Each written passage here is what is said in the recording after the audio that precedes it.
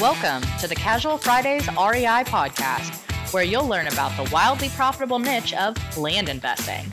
Active land investors Adam Southey and Justin Sleva are here to share their experiences with you so that you can learn how to build massive cash flow and huge profits from this highly lucrative niche. So without further ado, here are your hosts, Adam Southey and Justin Sleva. Hey, what's up, guys? I'm Adam Southey here with my co-host, Justin Sleva, and this is the Casual Fridays REI podcast. Today, we're talking about negotiations and everything that goes with that. Before we jump into it, though, let's talk about the Casual Fridays REI consulting program. Guys, basically, we're here to help. It doesn't matter if you're brand new to this and you just want some help picking and pricing a county, or you've been at it for a while and you're looking for some help on ways to expand. All you got to do is go to our website at www.casualfridaysrei.com. Click on the consulting tab, walk through the sign up, then we'll be in touch to help you get started. Yo. What's up? Man, if you're watching you watching this on YouTube, you just saw that big bear yawn I let out. God, it felt good. That was going to be my first statement was, are you awake over there? Man, that yawn felt great. I found out I'm not a kid anymore, so electro shows on school nights are not something I should be doing at my age. Mm-hmm. And True. I'm a little old for that. And I can say that the show we went and saw last night was Black Tiger Sex Machine. It's a cool name. I wore a striped shirt because tigers have stripes, right? Okay. And I have never been to a show where the bass was so hard and so loud, but crystal clear music with it. Like, I was blown away by that. Their production was just unreal, and it hurt me. Interesting. The name it's a cool name, you know, Yeah. but I didn't know it was a techno show when you said you were going. Yeah, But- 3 Canadian guys that wear masks Oh, really? with lights, and they brought their big 3D TV setup with them, so the visuals, the lasers, everything was unreal. It was definitely top notch. So if you're into that kind of music and want to try something different, if you're not into it, that's a show worth seeing. But be prepared; it is loud. Yeah. I will give you credit because you were out late and you were having fun, you know, partying, whatever. Mm-hmm. I can tell that you're feeling it, Mm-hmm. but I'm here. You're not in like a bad mood about it. No. The one thing that threw me off last night, like I typically time my night with drinks and everything. That way I can drive home and not have any concerns with that, because Texas they're strict on these DWIs. Justin doesn't want one, and so we go out and we thought the show. So they had 3 openers. Show started at 8. We assumed they would come on around 10:45 or 11 and play till midnight and have us out the door at 12:15. Well, they didn't come on till midnight. And about 35 minutes into the show, my friends I went with, they had to work early in the morning. So they're like, all right, let's go. And I had just gotten like a double vodka Sprite. And I was like, okay. So I finished that. I paid for it. It was like $12. So I finished that. And then I'm like, when I get back to the house, I'm like, man, I can't drive. I need to sit down. And so I crashed on the couch there for like 3 or 4 hours, got up with the morning traffic and drove home. I'm not that surprised that a big show didn't start till midnight. I don't know why that's... Typically, in Dallas on the Thursday night shows, they usually start a little bit earlier and have you pushed out by 12:15, 12:30. But when they didn't come on till then, and we're all old, yawning. I think the median age in our group was 37, 38, and just old and yawning and hurting. And I talked to them this morning. They're all hurting from dancing and drinking and gallivanting. Gallivanting. Yeah. Okay. Now you're showing your age. Yep. Boomer. That's your word of the week. I know. I keep seeing it everywhere, and I'm feeling old. Like we get this younger listening crowd, and these guys are just super techie and got all these little neat gadgets and stuff. And I'm like, man, I really want to know that, but the way we know works, and I'm just going to keep doing what I know. And that makes me feel really old saying it like that. Yeah, maybe that's the death of business. Maybe that's a topic, because it's out of our reach, or out of our thought. But maybe we need to change to keep up. Hey, yeah, I agree. Yeah, I don't like it. I mean, we've got a show coming up with Clint Turner where we're going to use Skype. And like, to me, Skype is the only way to do things. Yeah. I mean, because everyone knows Skype, but he uses something that I've never heard of before. But that's just for his Facebook Live feeds.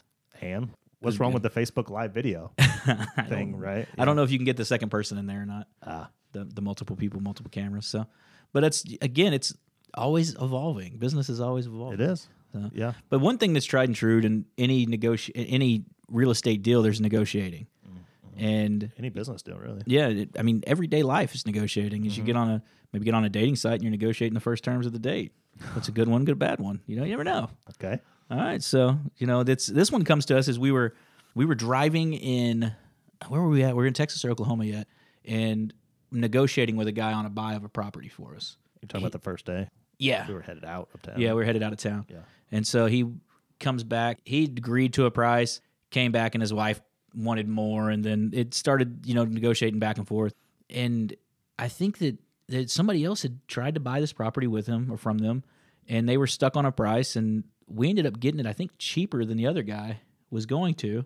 And, we kind of stuck to our guns on that. And I think it plays into part that you have to know the process, know where you're comfortable with, and just lay it out.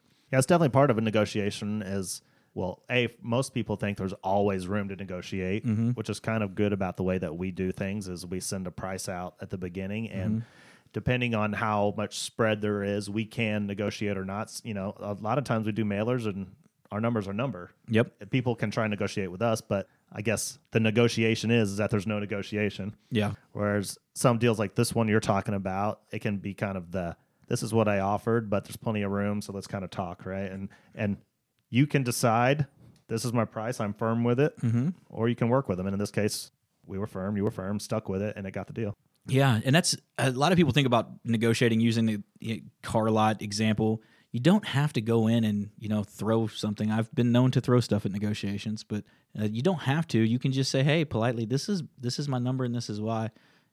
We know that you're getting it for way under value. We're not trying to beat you up, but hey, if you want to sell it today cash, no problem, I'll buy it. But if you want to put it on the market with a realtor and it sit for a few months, maybe you'll sell, maybe you won't. That's on you.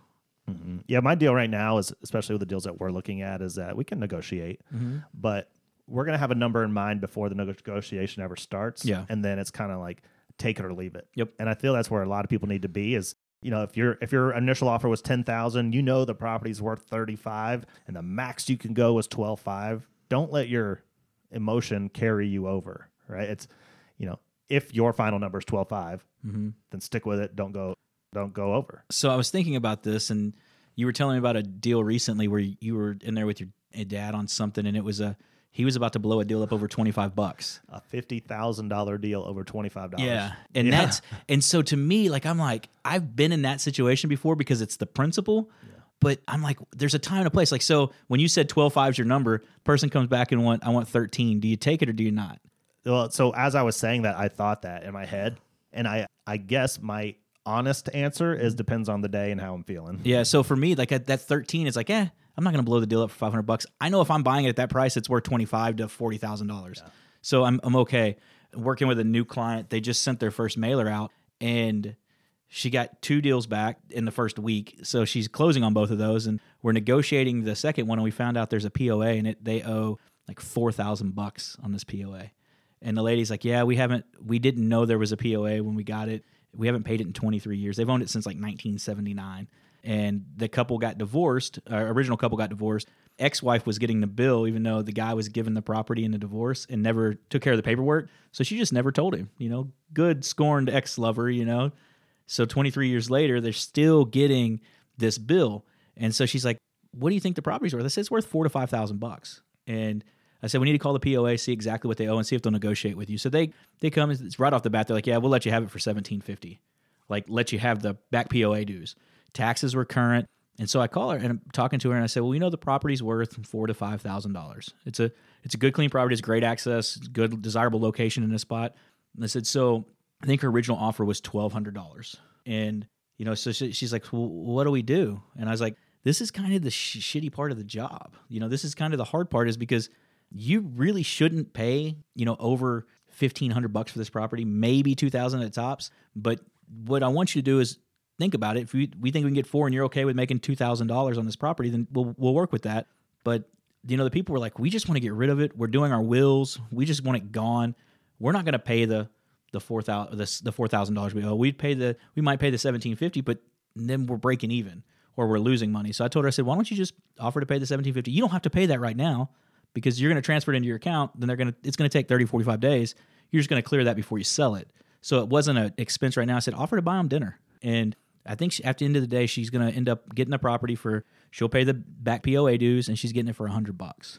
And total of $1,850. $1,850 and a $4,000 property. So it's not a home run, but it's a first deal. Yeah, that's tough one for me. I don't know about that deal. I think I'm comfortable with it because I know that area and I know what that property will bring. She's not going to lose money on the deal. No. I'd buy the property at that all day. Yeah, that's a tough one. That's a small spread to have much any negotiation. Yeah, and that's she after the fact. She goes, "You think I could have just told them to pay the $1,750 to get it caught up, and then I paid her the original $1,200?" I was like, "You probably could have, but this way we're ending that problem for them. We're having a solution for their issue or their concerns, that motivation to get rid of that property. So you're fixing that. Now they think they want to. They're clear, free, and they got an extra $100. Yeah. I think the most important thing for me, at least in my opinion, when it comes to negotiation, is keeping your emotion out of it. Yeah, and that's hard. Yeah, it is hard. It's real hard. That's why, like, when we go back to that example earlier where I said if 12.5 is your max, to stick to it, because you can always question that. Or I could have said 12.5 is my max, but taking 13, and you could have come back and said, well, what if they offered you 13 too? Yeah, you're right. You can always have that battle, and so I think you got to get comfortable with your spread. Know what it is. Is a couple $100 should it blow a deal? Depending on the spread, no. And that's, for me, I'm like, I'll say, hey, my best and final is 12.5. And then you'll usually get it. Well, we really wanted 13. Okay, cool. Let's just get the deal done. And then let's get it going. Mm-hmm. Yeah. I always typically have my best and final. And then my real best and final. No. And then what it's going to actually cost me with closing costs, photos, marketing, all that stuff. And if it goes, that's like my hidden final, right? And so I have to backtrack that out to get to what my real, best and final is. Yeah. No, I get that. Interesting. Your real best and final. Yeah. All right. Like the all in. Okay, I got you. So have you ever done so on that one deal where you're using that she's paying $1,750 after everything's said and done? So to save some money on that, we didn't hire a notary. We're telling them to go get the deed notarized, and then because the ex-wife has to sign it because she's never signed it away, so she's signing the one deed. He's signing the deed, and then they're deeding it to us. And then once that's done, we're sending them the money for the $100. So they're at risk $100, and we're taking all the debt and the liability with the $4,000 POA dues that we're going to negotiate down. How are you going to pay them? Told them we Zelle, cashier's check, whatever. Whatever they wanted the $100 in. Because I was thinking about that too. If we go down to UPS and you overnight something with tracking, it's $60. I had that in too. Right? Yeah, UPS is $60. If you go to the post office, it's $24. So it's cheaper if you do that. And then I'll switch and use 3-day and tell them, hey, it's going to be 3 days, so it's only $735. So there's like you said, your real best and final on your cost there. There's ways you can squeeze a little more juice out of that turnip if you just adjust what you normally done. Mm-hmm. Cool. Anything else? No, man, that's it. All right. I think you all know about negotiations. I mean, it's a great part about our business is that unlike with houses or something, we have a base number that we're going to go off of when we get started. And that's what makes land investing great in the way that we buy this land. Mm-hmm. We start, typically they say in negotiation, the first person to say a number loses. We start with a number and work from there and make sure we can make both parties somewhat amicably happy about the deal. And we're only doing it for making money.